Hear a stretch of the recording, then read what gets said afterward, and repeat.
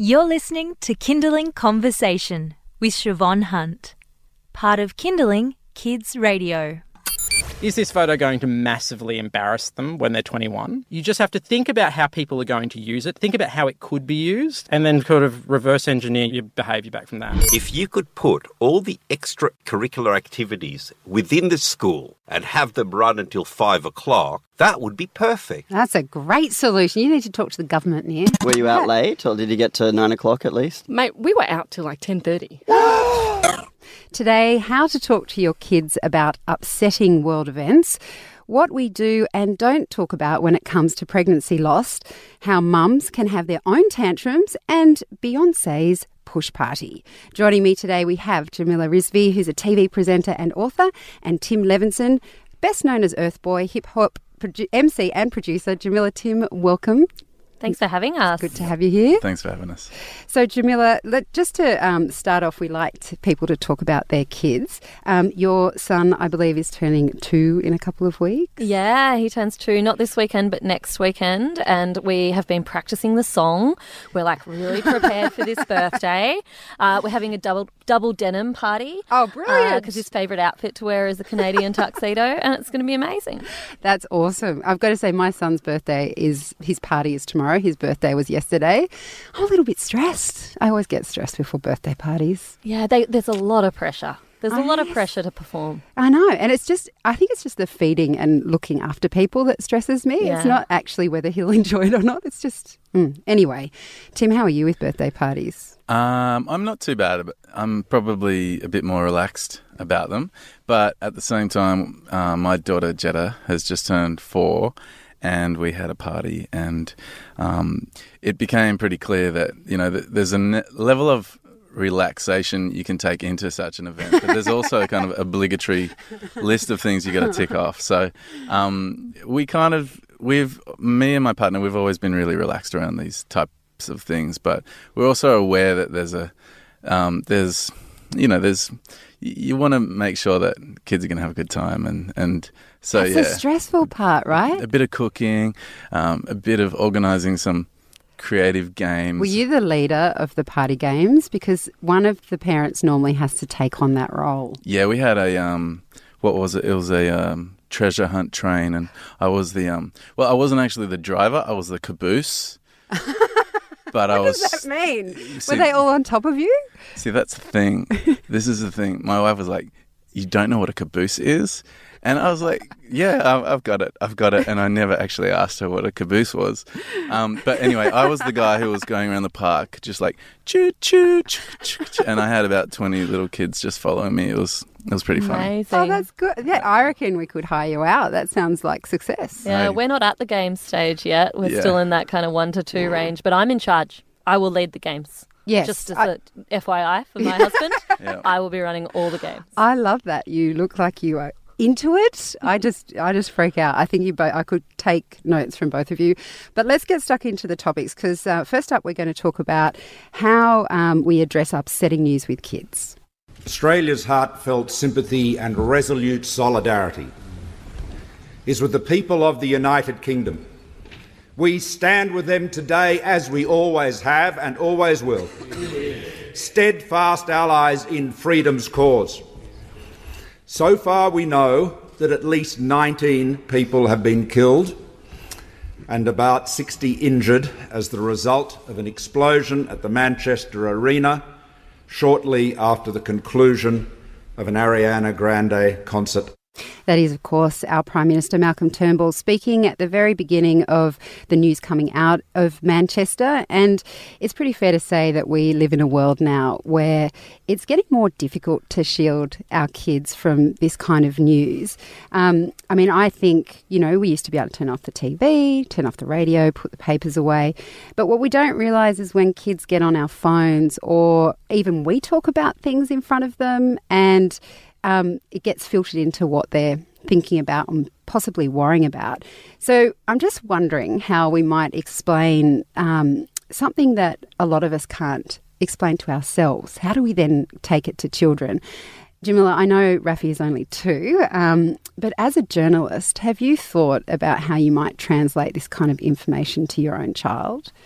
Yeah, I suppose I've thought about it a bit, mainly because it comes up with my colleagues. You know, I just the other day, I was in a Penguin Random House, who are my publishers, and one of my colleagues was saying her 14-year-old daughter's been having nightmares. And, you know, that I think what happened in Manchester is almost a little different to some other events we've seen around the world in terms of how it's going to affect children, because unquestionably, children and specifically young girls were the target. They were the target of a terror attack. So when you're talking to your kids, I think specifically about this event, it becomes that much more complex, because you're talking about an activity that they do, an activity that they're going to hope to do in the future, and what is a really innocent activity. You know, I think we all remember that thrill of the first pop concert. And, you know, we were talking about concerts just earlier. It's still a thrill as adults. And the idea of every time that you are at a major public event being this feeling that you're fair game for terror is something very scary for adults, let alone for little people. For me, I suppose you don't want to downplay the degree of what's happening, but I think the sort of the reasoned doing it by the numbers, I think I find as a journalist is the most comforting for people. And I think the same is true for kids, because I think with kids, lying is never the best way forward. You need to be able to be upfront, but be careful with your language. And I think talking about the fact that while terror attacks get a huge amount of television coverage and radio coverage and get talked about a lot, that's because of the nature of what's happened. It's not because it happens every day. It's not because it's something you need to worry about day to day in your life, and really reassuring kids that this is getting coverage because it's unusual, and focusing on the fact that it is unusual. This is not something you need to be worrying about every day. Tim, just picking up on what Jamila said there, particularly about the fact that it was a concert for young girls. As a musician, you probably have lots of young girls who are your fans. No, I'm just joking. I mean, like, you would have concerts where you've organised lots of people coming. What advice would you give to people who are thinking about this issue with their children as well? I mean, take, for example, Sydney at the moment has the Vivid Festival. And one of my first thoughts was, I don't know if I want to take my kids out to that. What would you say, given your experience? Well, I don't think I'm any more qualified than anybody else to be giving advice about it, to be honest. There is there only needs to be one event take place that instills fear into the hearts of a lot of people and changes behaviour. And I was speaking to one of the agents that we work with yesterday, and they were talking about how quite a large amount of the Australian venues, you know, the larger venues, have already started organising meetings where they're talking about security, and they are actually making those changes. At the same time, I don't know whether there's a great...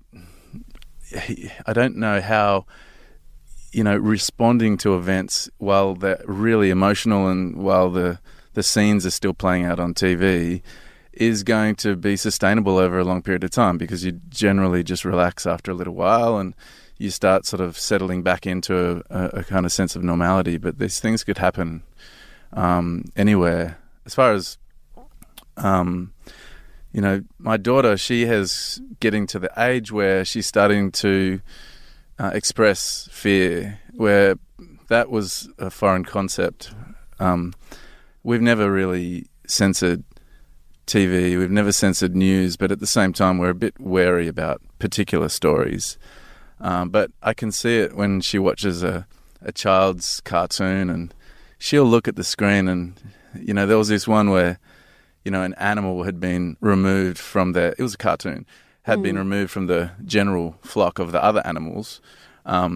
And she just started crying. She was really upset because she'd made the association that something was wrong. She had no idea what was wrong, but she knew it was wrong. And I was watching as a parent, and I was like, wow, I feel like I've just witnessed a really important sort of shift in my daughter's understanding. And that was as much of an educational moment for me as it was maybe for her on a completely different level. So I really think that censoring and trying to shield is not a sustainable way to bring up children. I think that having children be able to understand that this is part of life, but there are there's rights and there is wrongs and there is ways to resolve conflict.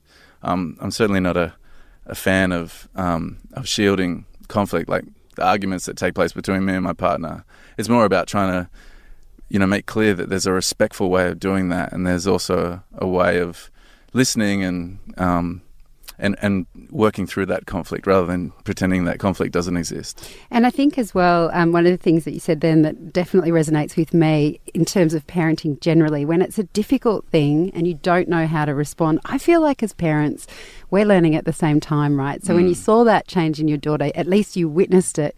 You were there with her. You could talk about it. Like if it's a traumatic event or whatever, you're there to kind of guide them through. But at the same time, we're learning as well, aren't we? We are, and I think it's important to remember, and maybe I'm just saying this to make myself feel better about what's to come, but none of these conversations are single conversations. Like, kids are going to come across the realities of what is not always a happy world a lot of times through their childhood. And it's not like you get one chance where you get it right or you get it wrong in the way that you respond. I think that conversation about safety and feeling safe and feeling secure is a conversation you're having ongoing through your kids' lives. So, I feel like you don't get one shot at it. You know what I mean? If you say the wrong thing or they saw something on TV that you wish they hadn't, you can always recover. You can always come back from that. I'm taking that as well. Yeah. You're listening to Kindling Conversation, where we have got the parent panel today. This is where we invite two parents into the studio to give us their thoughts on the stories and events of the week. And of course, I am speaking to them as parents because, we speak to experts all week, and this is the time that we get real mums and dads in to talk to us about how they feel about these topics. And today I'm joined by Jamila Rizvi, who's a TV presenter and author, and Tim Levinson, who's best known as Urthboy. In just a moment, are we ready to talk about pregnancy loss?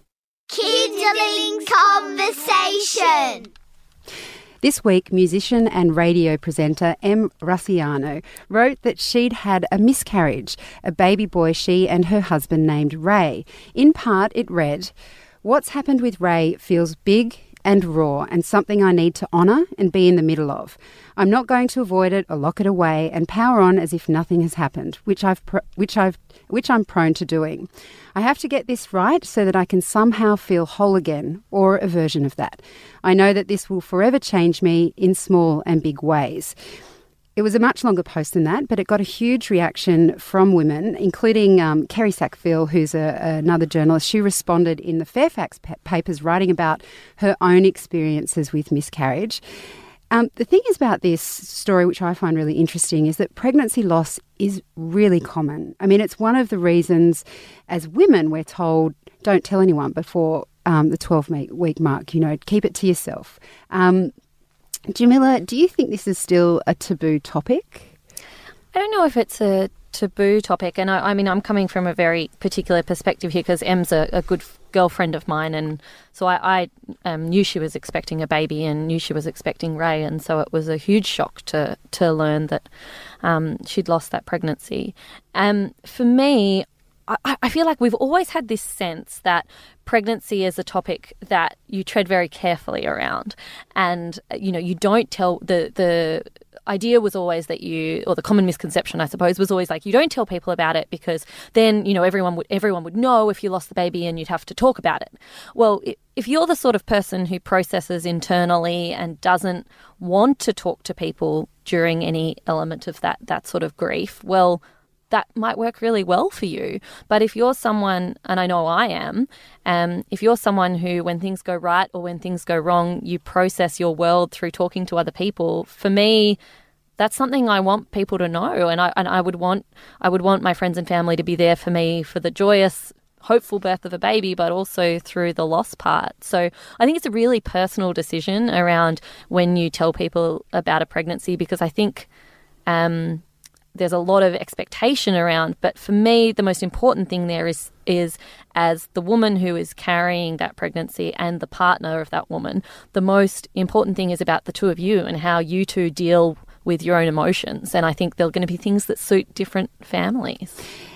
Tim, do you think that this is a conversation that men need to be a part of? One of our colleagues here in the office was saying, excuse me, he was saying, there's this is a tragic thing that's happened, and everyone has problems talking about tragedy. When it comes to pregnancy, I do think that sometimes we think, oh, that's women, that's their conversation. They'll want to talk to their girlfriends. Do you think men should be part of this conversation as well? Yeah. I mean, when my wife had our daughter, she was the one who was carrying all the burden, all the pluses and all the negatives of the pregnancy. She was the one who was carrying it all. And so my job was there to be supportive and to be there with her. And what she needed, I would try and, just provide what I could for this to be something that reflects the fact that miscarriage is actually really common. And my wife's a doctor, and and we were talking about this, and she said that the rates are somewhere between 10 and 25%. So if the rates are so high, this is something that a lot of people experience. And if your partner, whether they be, a husband, wife, whatever, they're the ones who can be that rock behind what the mother is going through. So yeah, for sure, I don't see why you would take any separate approach to that than you would that role that you have to play to be there for your partner. Generally speaking, one thing that I thought about with this topic was that the media did, in some parts, present it as a taboo. Like they said, this isn't something we talk about a lot. And it struck me that I find we talk more openly as women about miscarriage than we do about a chosen termination. Yes. Jamila, do you agree with that? Yeah, I think that's very true. It's Mia Friedman at Mamma Mia often says the most fraught question you can ask a woman is how many times have you been pregnant? Because there's so much caught up in that question and so many painful memories and happy memories for different women. For me, what's happened with poor Em and her husband Scotty the last week is, to me, it's a reminder that, certainly in my belief system, that a baby is a baby when it's loved. A pregnancy becomes a baby the moment it's loved and it's wanted. And for Em, this is a painful and awful loss of life, because for her, this was a loved and wanted pregnancy and it was going to be a baby and part of her life. For a woman who may have been legally able to terminate a week before, that may not be the case. That pregnancy may be nothing more than a cluster of cells that she's chosen not to pursue. For me, it just reinforced that idea that we struggle to talk about these things because some of us have different views of when a baby becomes a baby and when life becomes life. And for me, it's all about that idea of when a child is wanted. That's a really beautiful way of looking at it. Thank you so much for giving that to us. I haven't thought of it in that way before. You're listening to the Parent Panel on Kindling Conversation. I'm Siobhan Hunt. My guests today are Jamila Rizvi, who's a TV presenter and author, and Tim Levinson, best known as Urthboy. Just a moment, we're going to be talking about parent tantrums.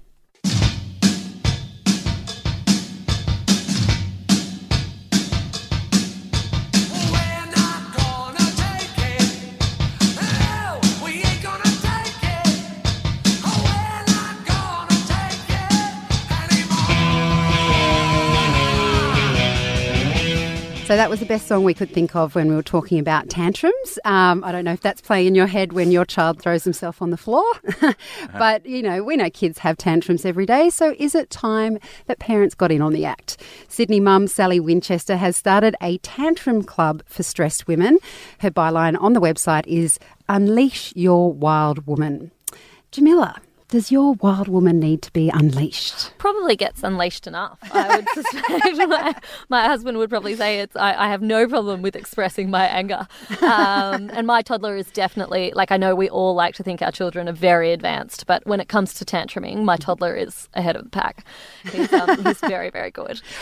Outstanding tantrumer, regularly and loudly. Do you tantrum back at your toddler tantruming? I've thought about it. I've sometimes wondered whether you could just be like, Back again. No, I haven't yet. I try. I'm still on the kind of the ignore train and and I know you feel very sad about the fact we don't have any special rice bubbles left today. And I would also feel sad about that if that were my particular circumstance today, trying to be understanding. But there is, I live in Melbourne, and there are things you can hire now where you go into a room and you can just smash up crockery and stuff, and you can pay to do these things. So look, I'm all for healthy and safe expressions of anger. Brilliant. Now, I have to ask, Tim, have you tantrumed back? I know, look, 4-year-olds still have tantrums, 5-year-olds still have tantrums.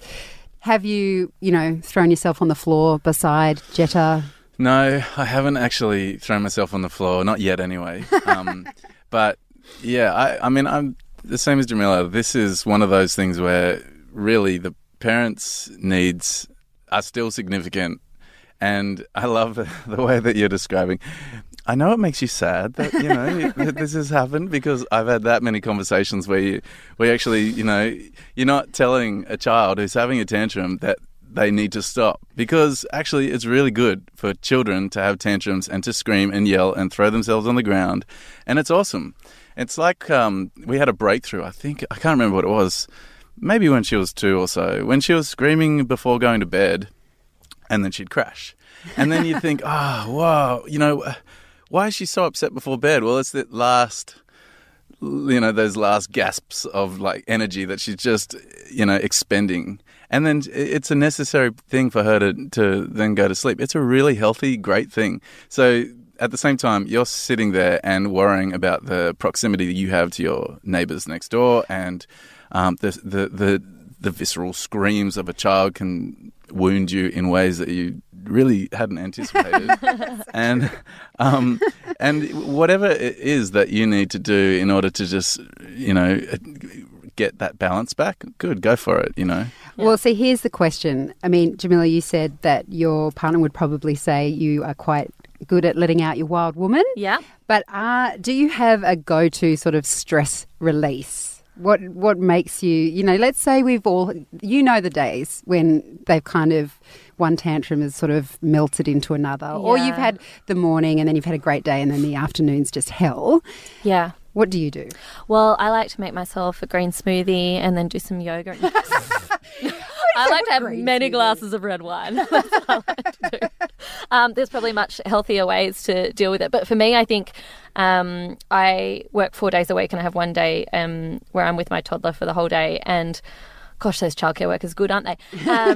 But I often find at the end of that day, I'm just craving adult conversation and adult company. Even if I've been with girlfriends during the day, we're often with our kids, and I'm often just really craving an adult conversation.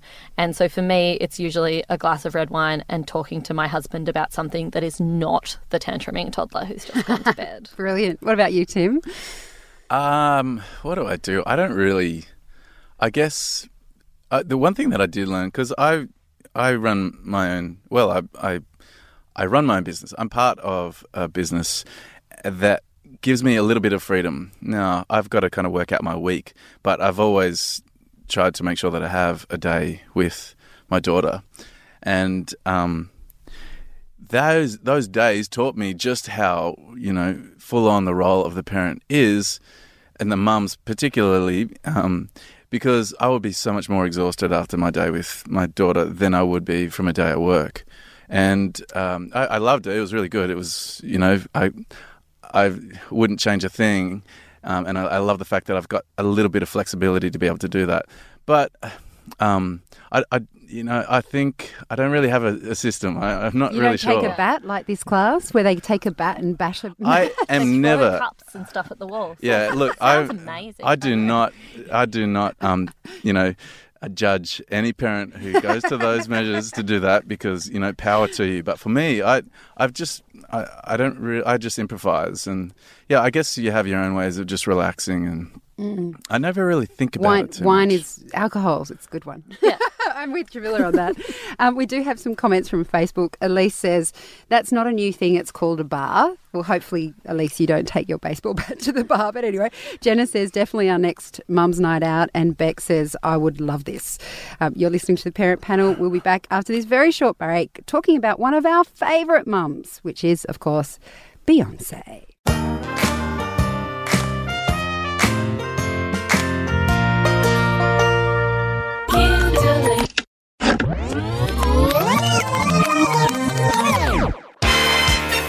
What music soundtracked your childhood? Join me, Barry Devola, for a regression session every Sunday as I chat to some of my favourite grown-ups about their childhood music memories. Regression Session. Sundays at midday, here on Kindling Kids Radio. You're listening to Kindling Conversation.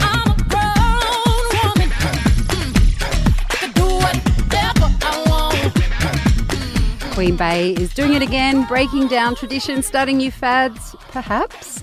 Beyonce has had a push party to celebrate the impending arrival of her twins, not to be confused with a baby shower, of course, which is traditionally a female-only affair with games, possibly some tea and cake.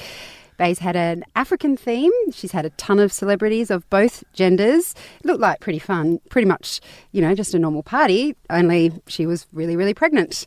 This is, of course, the Parent Panel. I'm Siobhan Hunt. My guests today are Jamila Rizvi, who's a TV presenter and author, and Tim Levinson, best known as Urthboy. Jamila, did you have a baby shower before Rafi was born? No, we had a party. Yeah.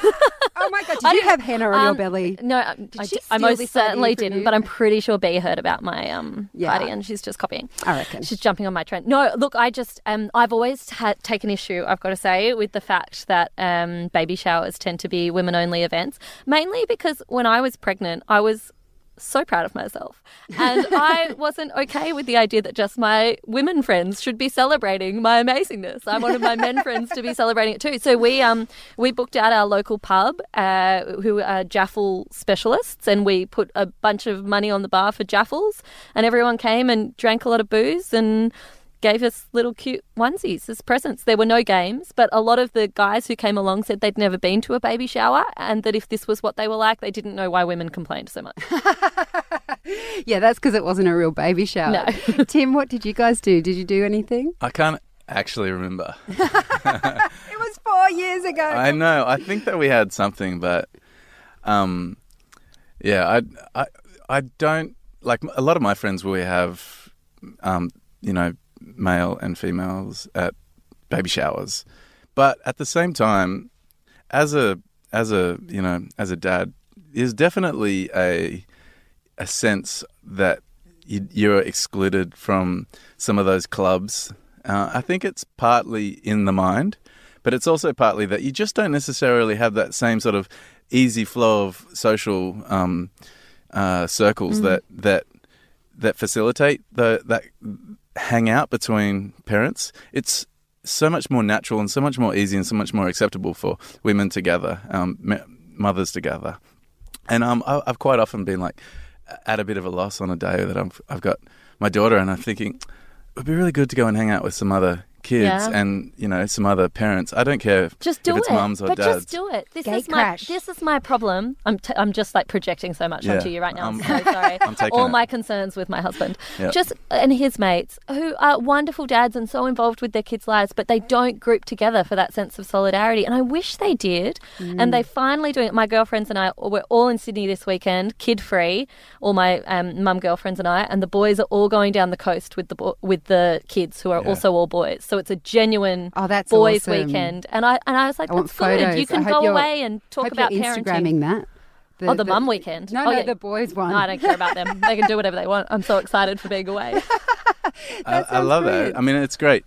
I mean, we had one of those moments last year. I was like trying to talk to other fathers and go, hey, let's go and take our kids away on a weekend, because these sorts of things happen, and they always take a little bit of organisation. So I get that. But it was one of those things that we almost got it, and it was just that people couldn't do it at different times. Do it again. And I was talking with all the other parents and just saying, it's ridiculous. Why is it so much more natural? Boys. Maybe we need to get it together. You're right. Can I just say that my husband's answer to that was he loves to play the guitar, and he's got this little strum stick thing that he can take to the playground. And he used to go to the park with my kids, and the women would just flock to him because he was the only dude in the playground. I mean, apparently mainly they were just complaining about their husbands, but I don't think he cared because he was like the good dad. Yeah. He was better than all the mums that were there. You are a good dad, darling, if you're listening. Look, finally, before I let you go, I do love to ask the parents about lullabies. It's this thing I have that I'd like to know. If you sing to your kids, because I love singing to my kids, Do you have a favourite song that you like to sing to them, or is there perhaps a song that was sung to you as a child? It might be the same one. Jamila, do you sing to Rafi? Yeah, I never really thought about this because I'm not particularly musical, and my husband really is, and is an excellent musician. And so he was sort of always the one playing music before my son was born and singing to him in the early days. And I think something subconscious in my brain meant that I would always sing songs from The Sound of Music. Like Edelweiss is my go-to, but I do a little bit of Something Good. I do a bit of Do Re Mi. And when I mentioned this to my mum, she said, "Oh, that's so funny," because when I was a very young kid, I grew up in Malaysia for 3-4 years, and the only English-speaking video we had over there apparently was The Sound of Music. And she said, "Oh, you used to listen to that at 6 months old all the time." So something has deep imprinted into my brain. That's incredible. Don't let her off the hook yet, because I'd love to know, is it a mashup, and would you sing some of it I will for not, us? most certainly not sing it. But that's not me being precious. That is me saving the ears of anyone who is listening. I just would not do that to you. Sure, I don't That is believe such you. a cop-out, though. At the same time, I reckon. I agree, Tim. I'm because, thinking about the listener here. Actually, I'm actually just thinking about the listener. My sister is a singer. She's a professional singer in musical theatre. She got 100% of the musical genes. Okay. Oh, okay. Well, look, we will let you off the hook, but Tim, I'm not letting you off the hook. Do you sing, or perhaps do you have like a little rap or something? Yeah. No, rapping's never really converted to lullabies very easily. But yeah, I sing, and I think the most perfect memories, and there's so many across the spectrum, but when you sing a lullaby to your baby, toddler, child, and you watch them slowly go to sleep, it's actually the high point for humanity, I think. I agree. Completely agree. Watching a child just slowly just close its eyes and just fade out, it's a good thing. Our fallback is Sunshine. You Are My Sunshine. And it's something where you get into the second verse and it's sort of you pezzes out a little bit, so you just mumble words, because come on, sing us a few lines of the ones that you know. Okay. Well, if I would, and my wife would sing too. She has a little ukulele, so. Oh, wow, it's a performance at your place. Well, sometimes it's the introductory instrument, and we can just sing in a bedroom, and it's quite soft.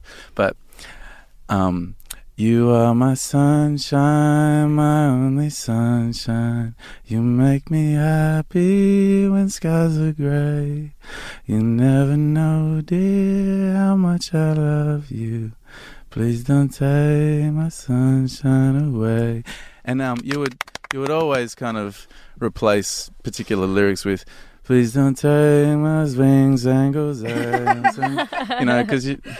when the verses start getting, into different directions, they don't Zingle care. Zangle replaces everything so perfectly. Okay, so you've heard it here. Next concert you're at, if you hear Urthboy, just, slip in a Zingle Zangle. He's forgotten the lyrics. Oh, I do. Actually, sometimes the Zingle Zangles are not about forgetting lyrics. They're just about... sometimes I've got to have some fun up on stage. Bringing as well. it out there. Yeah, brilliant. Well, thank you both for being such good sports. Thank you for coming in today. Thanks for having me. Yeah, thanks. That was Jamila Rizvi, who's a TV presenter and author, and Tim Levinson, best known as Urthboy. The parent panel will be back next Friday from midday. That's all from us this week. I'll be back on Monday. I'm Siobhan Hunt. Have a great weekend.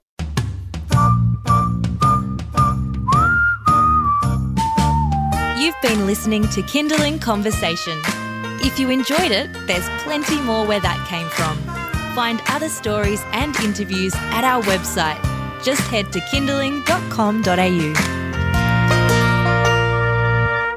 You've been listening to a Kindling Conversation podcast.